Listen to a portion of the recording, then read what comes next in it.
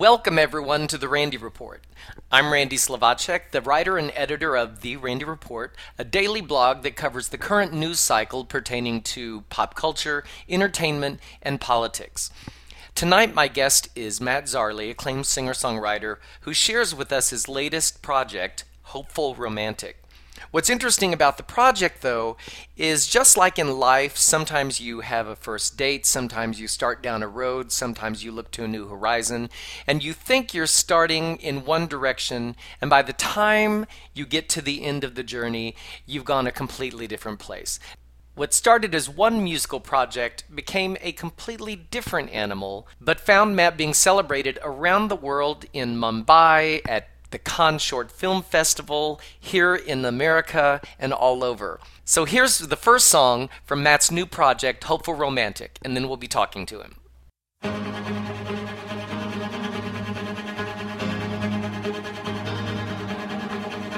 My heart's skipping, my mind's tripping. I've played this scene before. Might be crazy, but thinking maybe could this be the one I've been waiting for? Then you turn the corner, nearly lost my breath.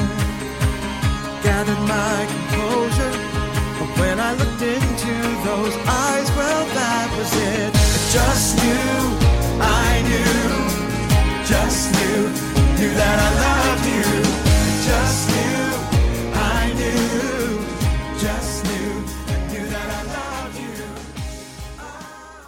Matt Zarley, come on down. You're the next contestant on The Randy Report. Hello, Randy. How are you? I should talk a little bit about our history. You know, you were obviously a huge favorite on the Candy and Randy show, and you and I have known each other for a long time. You're an award-winning singer-songwriter. We've known that for years. You're People magazine's first openly gay, hottest bachelor, eligible bachelor. You were a big actor on Broadway yourself. You performed in Joe's Amazing Technicolor Dreamcoat, A Chorus Line, Tommy.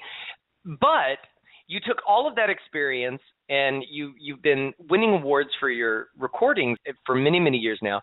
And you had this project, which is a short musical film. Is it a music video? Is it a film? Is it a romantic comedy? Is it a romantic drama?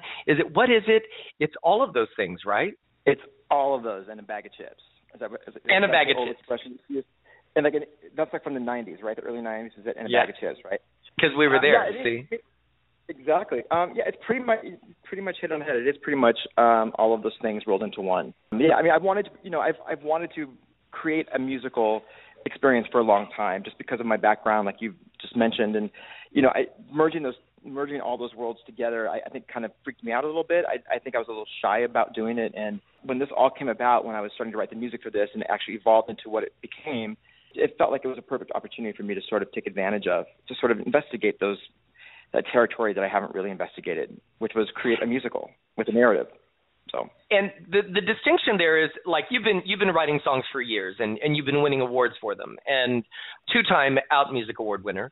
When it came to, and I know that you have had theater producers come to you saying, would you ever be interested in writing a musical for us? I wanted to start with how this whole thing beginning. It's like The Sound of Music. Let's start at the very beginning, a very good place to start. You actually started this project with a completely different tone in mind. This was going to be a very happy pop album because you were in love and things were great. You had written one song already, the music video, Somebody for Everybody, and you'd done the video, you had the single, and then something happened, and it changed the course of everything that led to this film. I was in a relationship at the time, and Somebody for Everybody was really inspired by this relationship I was in, honestly, and it was sort of an homage to that time in my life. Expanding upon that idea, I wanted to do a collection of a 5-song EP about being in love and how great life is and happiness and sort of the whole idea in terms of the sound for that project was going to be very Colby Calais, very sort of beachy summer, top down, driving down to the beach, and just very, very happy, carefree kind of collection of songs. And that's how I started this project initially. A few weeks into that process of writing these new songs, my relationship ended. abruptly and without really any warning, and it caught me off guard. And it was really sort of hard for me to sort of access my emotions honestly in that moment to finish these songs in the way that I wanted to. I wrote a song called Constantly the week that we ended our relationship, and it was one of those things I sort of sat down and I just, in a stream of conscious kind of way, I wrote this song, and that song really was the catalyst to rethink the whole trajectory of the entire project and the direction that I wanted to go in, and what story I wanted to tell ultimately. That was sort of the beginning of that change. And you were at this point, though, it was still going to be an EP or an album. It was still likely going to be just an EP. The visual stuff I hadn't even really thought about yet.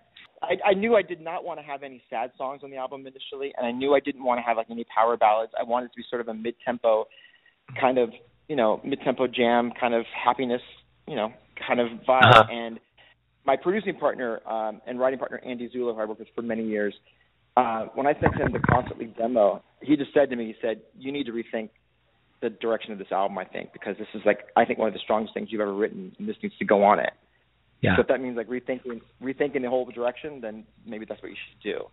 At one point, you did a really successful Kickstarter campaign to kind of fund a project that you thought now it was going to segue into.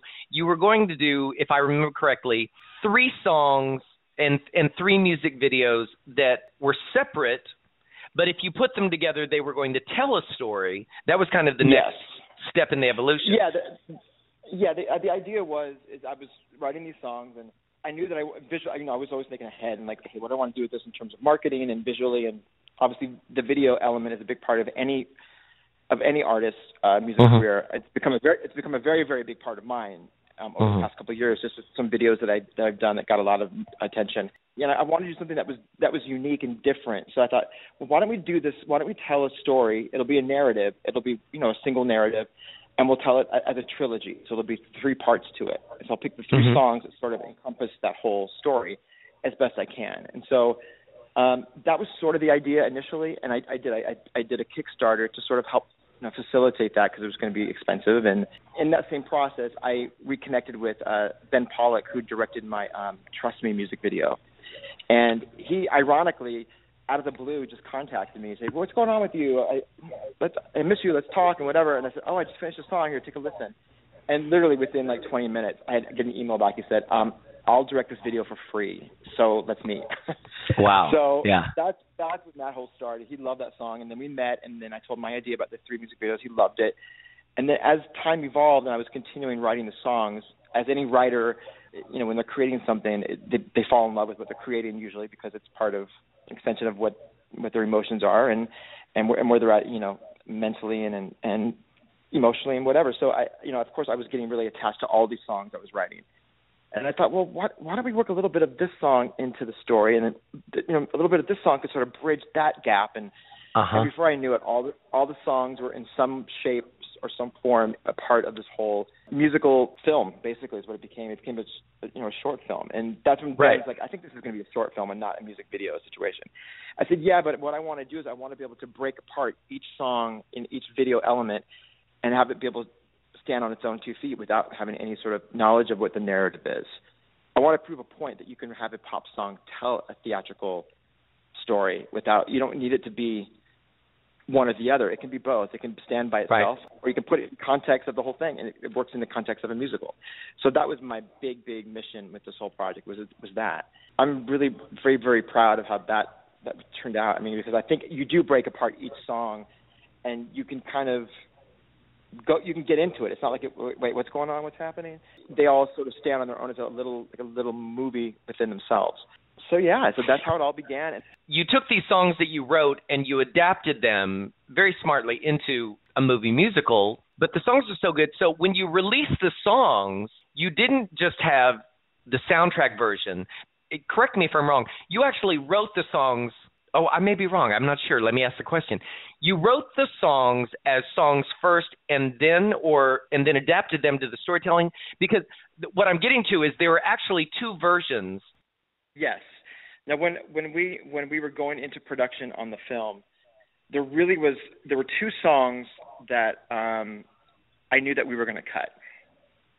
that we were going to edit somehow for the film. I knew that going into it. Okay. And that was Let Me Let Go, which was originally a duet that I do with Jeb Havens, which I knew would not work in the full context, would not work in the film. But the chorus itself, in a different context, works beautifully, I think, for the story. So I knew going into that was going to be the case. And then in Hopeful, which is the last song in the film, the whole first part of, like the first third of the song is basically a recap of what I just went through in the film. Well, we don't really need to hear a recap because we just saw it. So, it's not like, it's not like a mini series we need to recap, 2 days ago. We just saw it. We get it. So I thought, well, let's cut all that. We don't need to say that. We already saw it. So that song I knew was going to be cut pretty dramatically. So going into that, those two were going to be cut. Yeah, and they're rethought a little bit in terms of, like, I moved some lyric lines around, like maybe from the first verse into the second. I did some finagling too to make it work a little bit more seamlessly in the film context. And then when it came to I Just Knew and Constantly, we shot both of those songs in their entirety.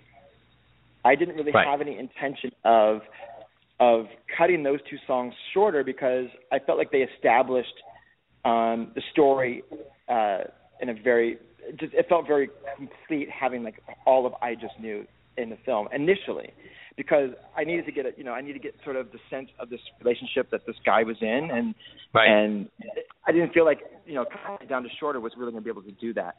I was wrong. It actually worked a lot better shorter within the film, and it really sets the tone for the pace for the whole thing. So that became important that we did cut that in half, but by the time we got into post production, but. And then Constantly, I was really, like, down to the wire that we're not cutting any of the song, we're not cutting any of it, we're not cutting it. And I said, you know what, let's just, by that point, I was like, let's just see what it feels like if we cut it shorter. And we cut it shorter, and it actually plays stronger as well within the context of the story.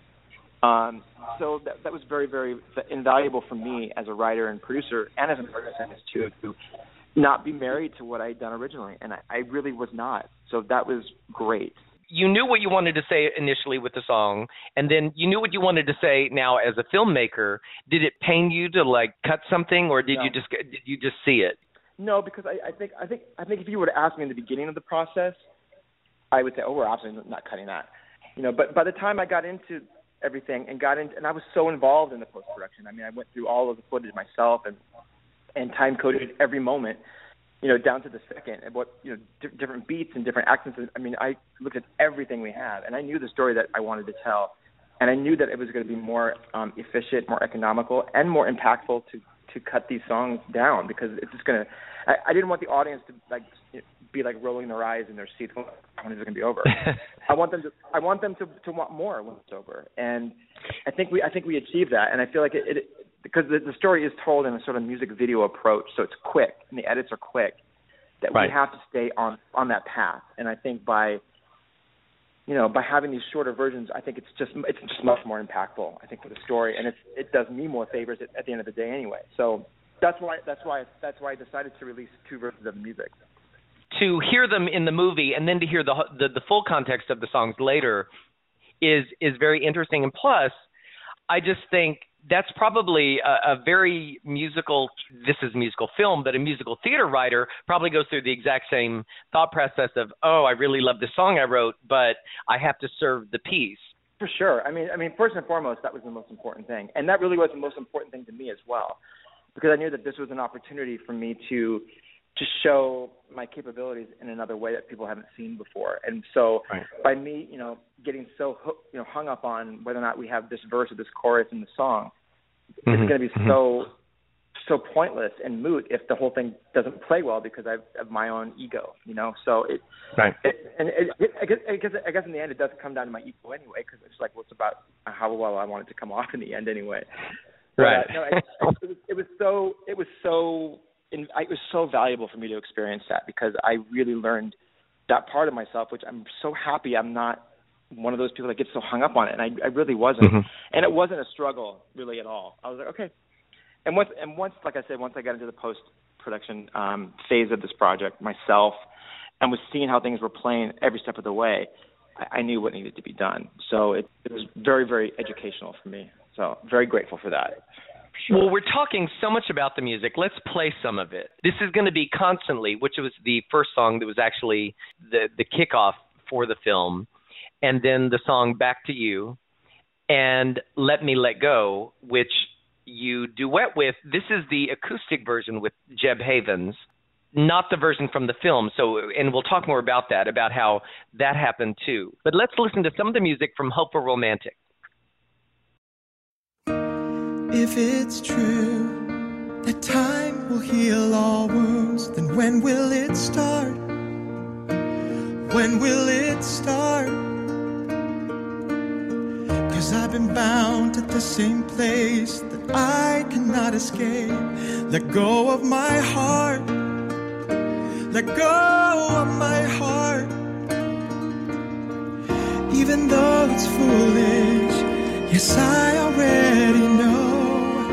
I just can't let you go. But if you ever recognize me, I beg you, please, no, don't look at me. I don't want you to see. Oh, I never want to show you just how I'm dying for you. So just turn away so you won't hear me say how I'm making for you or how my heart is breaking constantly.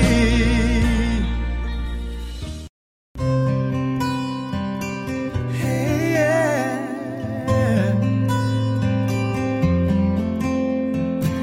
Why do they say that it takes two? What do they know? It had nothing to do with you. I was the one who was so blind. Everything that I needed was here all the time. Do you believe in new beginnings? 'Cause we could have a happy ending. Well, I know that this won't be easy. Believe me when I say I had to go so far away to find my way back to you. I had to lose a part of me to make me realize the truth. Yeah, I know the journey was worth the fall. I know that much is true. 'Cause every road leads me on, back to you. Keep on. I know it's hard to cry when your heart's not really in this. Can we say goodbye?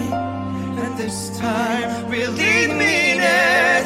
We both know it's you and me.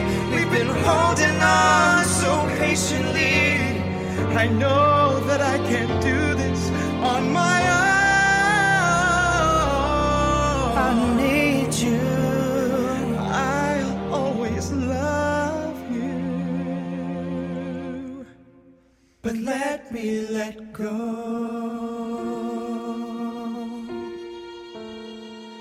Just let me let go.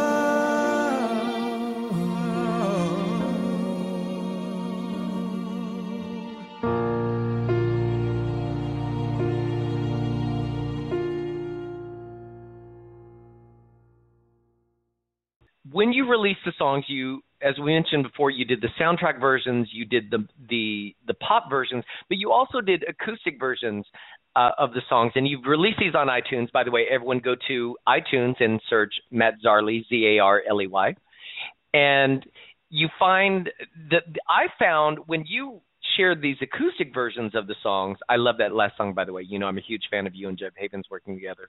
The acoustic versions almost revealed even more about the songs. Well, I don't know too if it's because I'm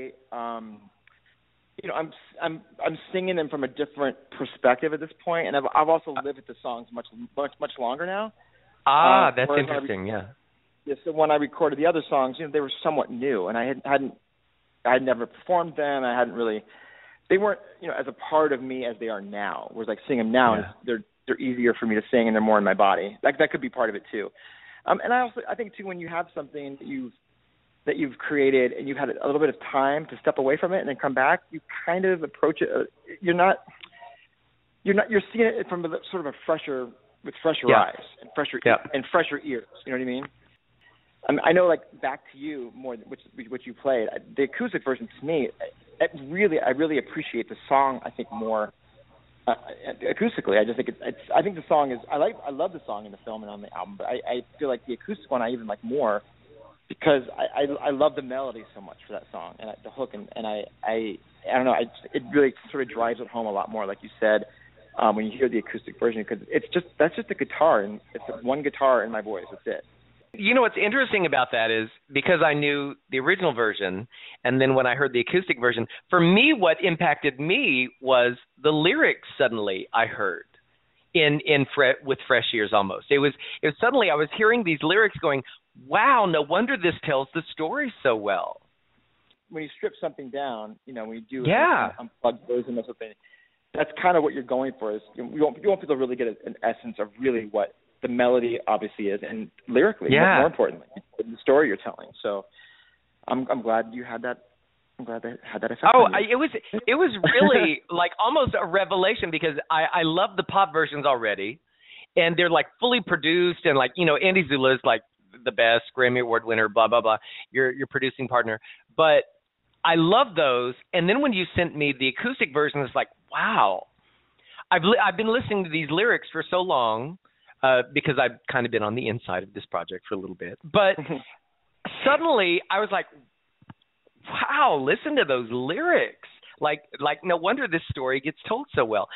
One thing we haven't talked about is your fabulous cast, although they're very unattractive and ugly. I don't know how an audience looks at them. Jolie Jenkins and Chuck Seculla, that must have been really hard to be around these people on set. It is. They're so ugly and untalented. It's tough. So ugly, so untalented. And I'm being facetious because they're both beautiful people and they're both so wonderful in the film. And then we should talk about your fourth co-star, who I think he has hope. I think there's promise here. George Takei is in the course of your musical short film, and you're going through what you go through. He plays kind of your life coach, George Omai. And how did that happen? Can you share a little, or what was it like to work with George Takei on set? Well, first of all, everyone has to understand that's not familiar with the project that there's no spoken dialogue film. There's 3 spoken. Important to say. You're right. Yes. And that was intentional, obviously. And the only person that has any sort of vocal outpouring is me. And so George, Jolie, and Chuck, none of them have any sort of dialogue or anything, or singing or any type of communication. It's all done through body language and chemistry. Right. And I knew that when we were putting this sort of narrative together, I really want to have a figure in this film that is a paternal or maternal figure that sort of embodies the next generation, or sort of passing, or paying it forward, so to speak. That person that sort of embodies that, and somebody that sort of crosses every social class, everything who's beloved by every single person.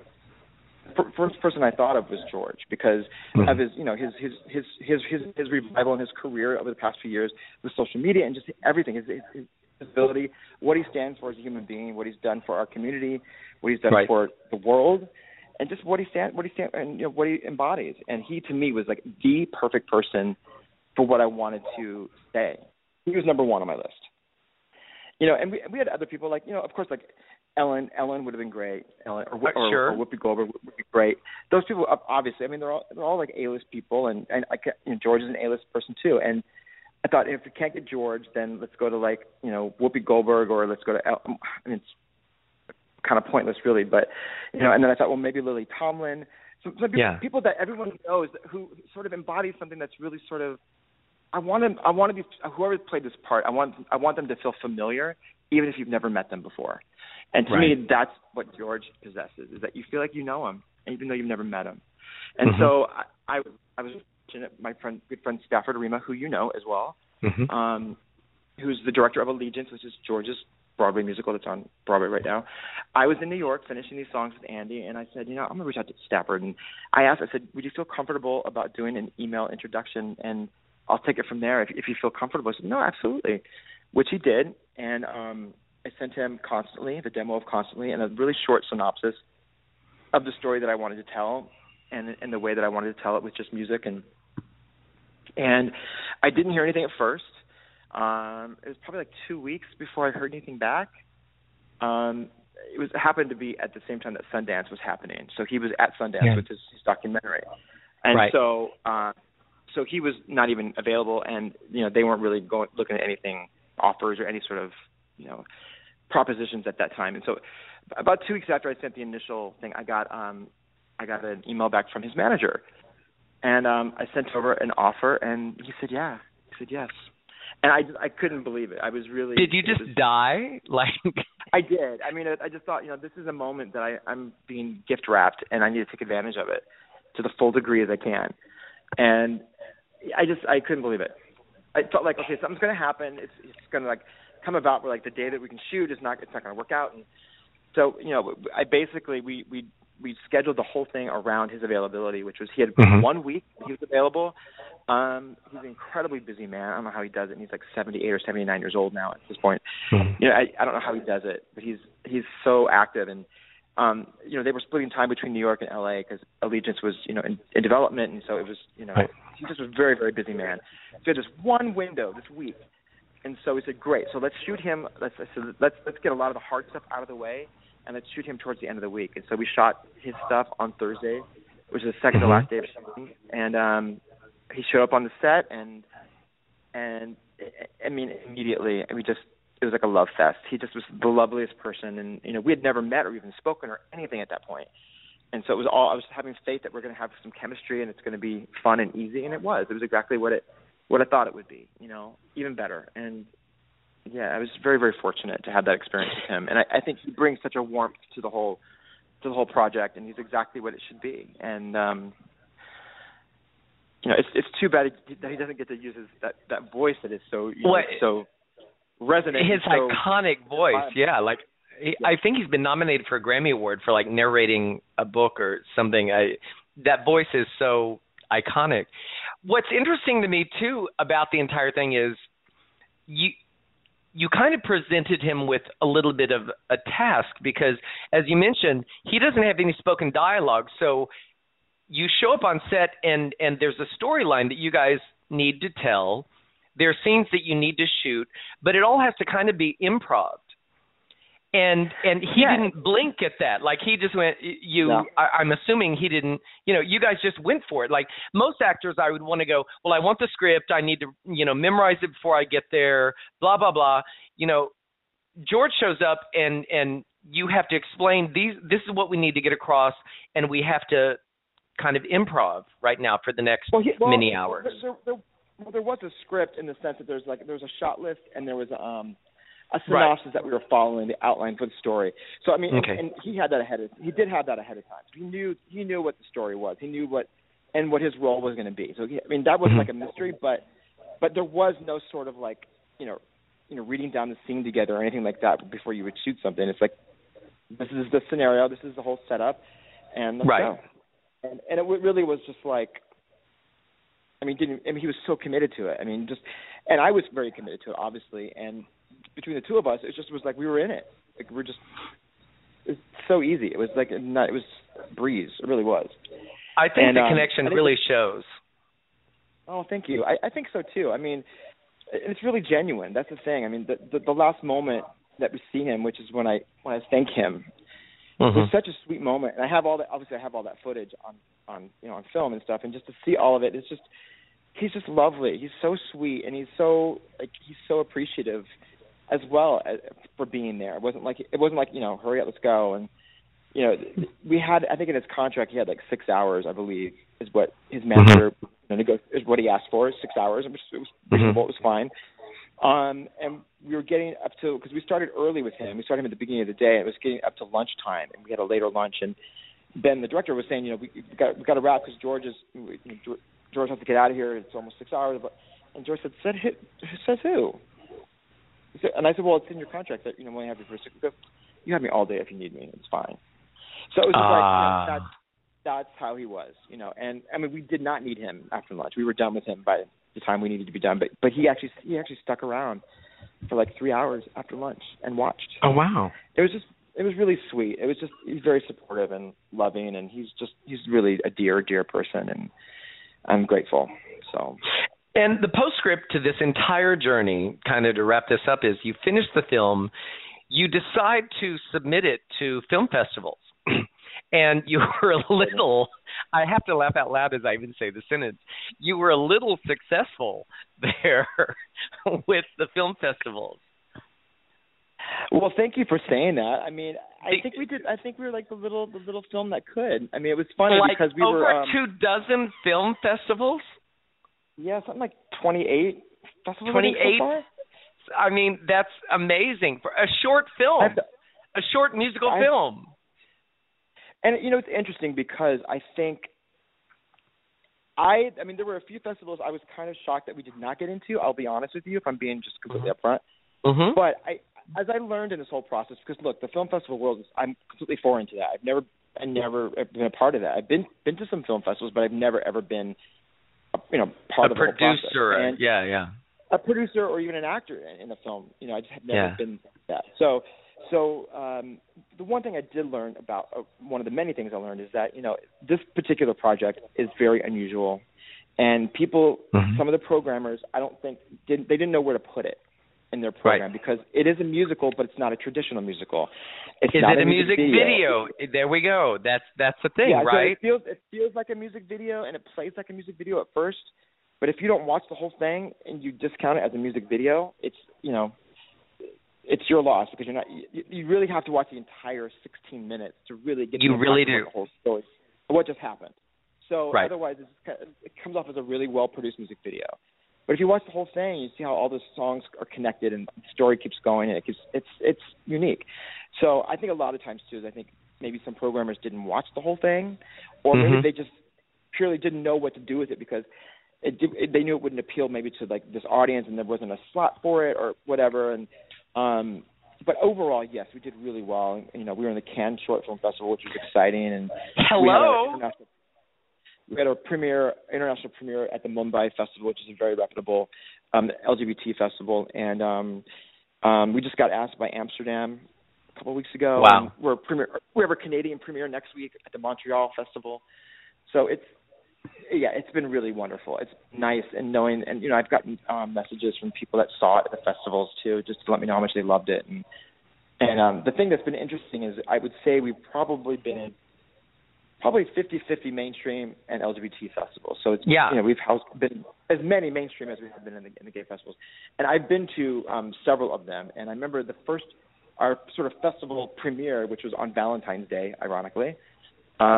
Was the Hollywood Independent Film Festival, and I went, and we actually ended up winning the LGBT Short Award at that festival. And wow! I was at the screening, and somebody came up to me after the screening. This group of these couples, two couples, how much they loved it. These straight couples, and they said, "Oh my God, so good! It was so relatable. We've all been there, and it's told so beautifully." And then I got like a few emails from that same festival from people that saw it, and I was just like, "Wow." I mean, it just, to me, that's what it's all about, is having that, relatability to, any audience is like, it's just wonderful. So I really, it's been really rewarding and eye-opening and on several levels. So there's a whole lot of politics involved in some of these film festival things and blah, blah, blah, like anything else. The people involved and what they may be thinking for that year or something. So exactly. You never know. There are some, there are festivals that do like themes for the year. So, if like there was one festival I was really shocked we didn't get into, and then I found out that the theme was senior citizens in the LGBT community. Like that was sort of the running theme. And there's another one where the theme was like international films. Well, we don't really apply to any of those, and so what's interesting is like I had a friend of mine who's had a couple films in the festival, and he did tell me that initially. He said, "Don't get offended. this is, you got to think of this and this and this. And I was like, yeah. And he's telling me that. And I'm thinking, he's just saying that to be nice so I won't get my feelings hurt. But lo and behold, that is the case. And there is just, there's always so many stuff, and especially like the smaller ones. Like, there are a couple smaller ones that we didn't get into, which I was like, what?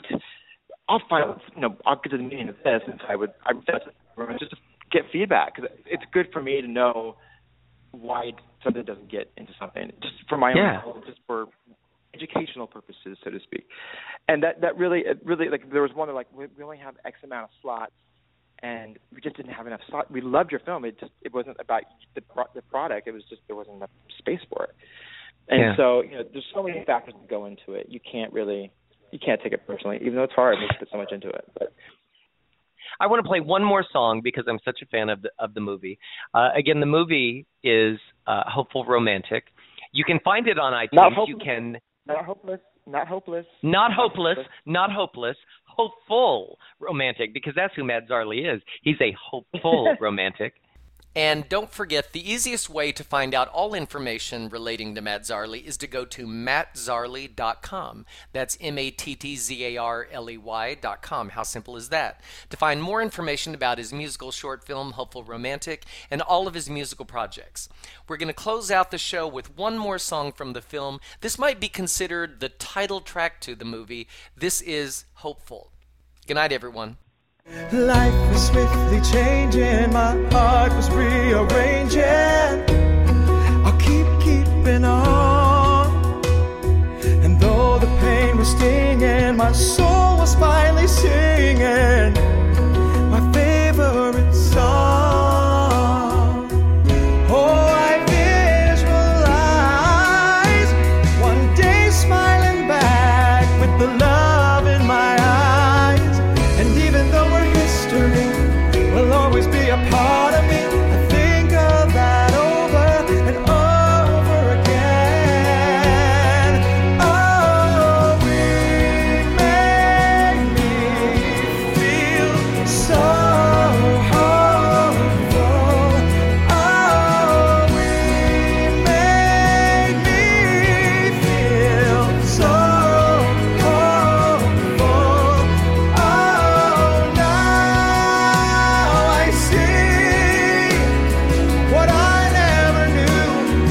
lessons this taught me, and now I know I'm better for it. I can't help but feel. Before you, I never knew I could feel this way. Because we were, I know I'll never be the same. I finally believe in possibilities. I think of that over and over.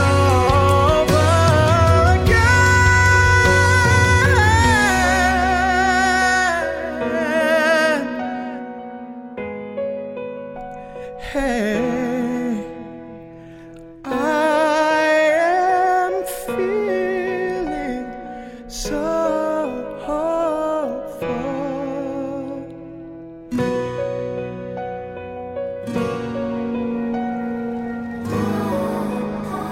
And I do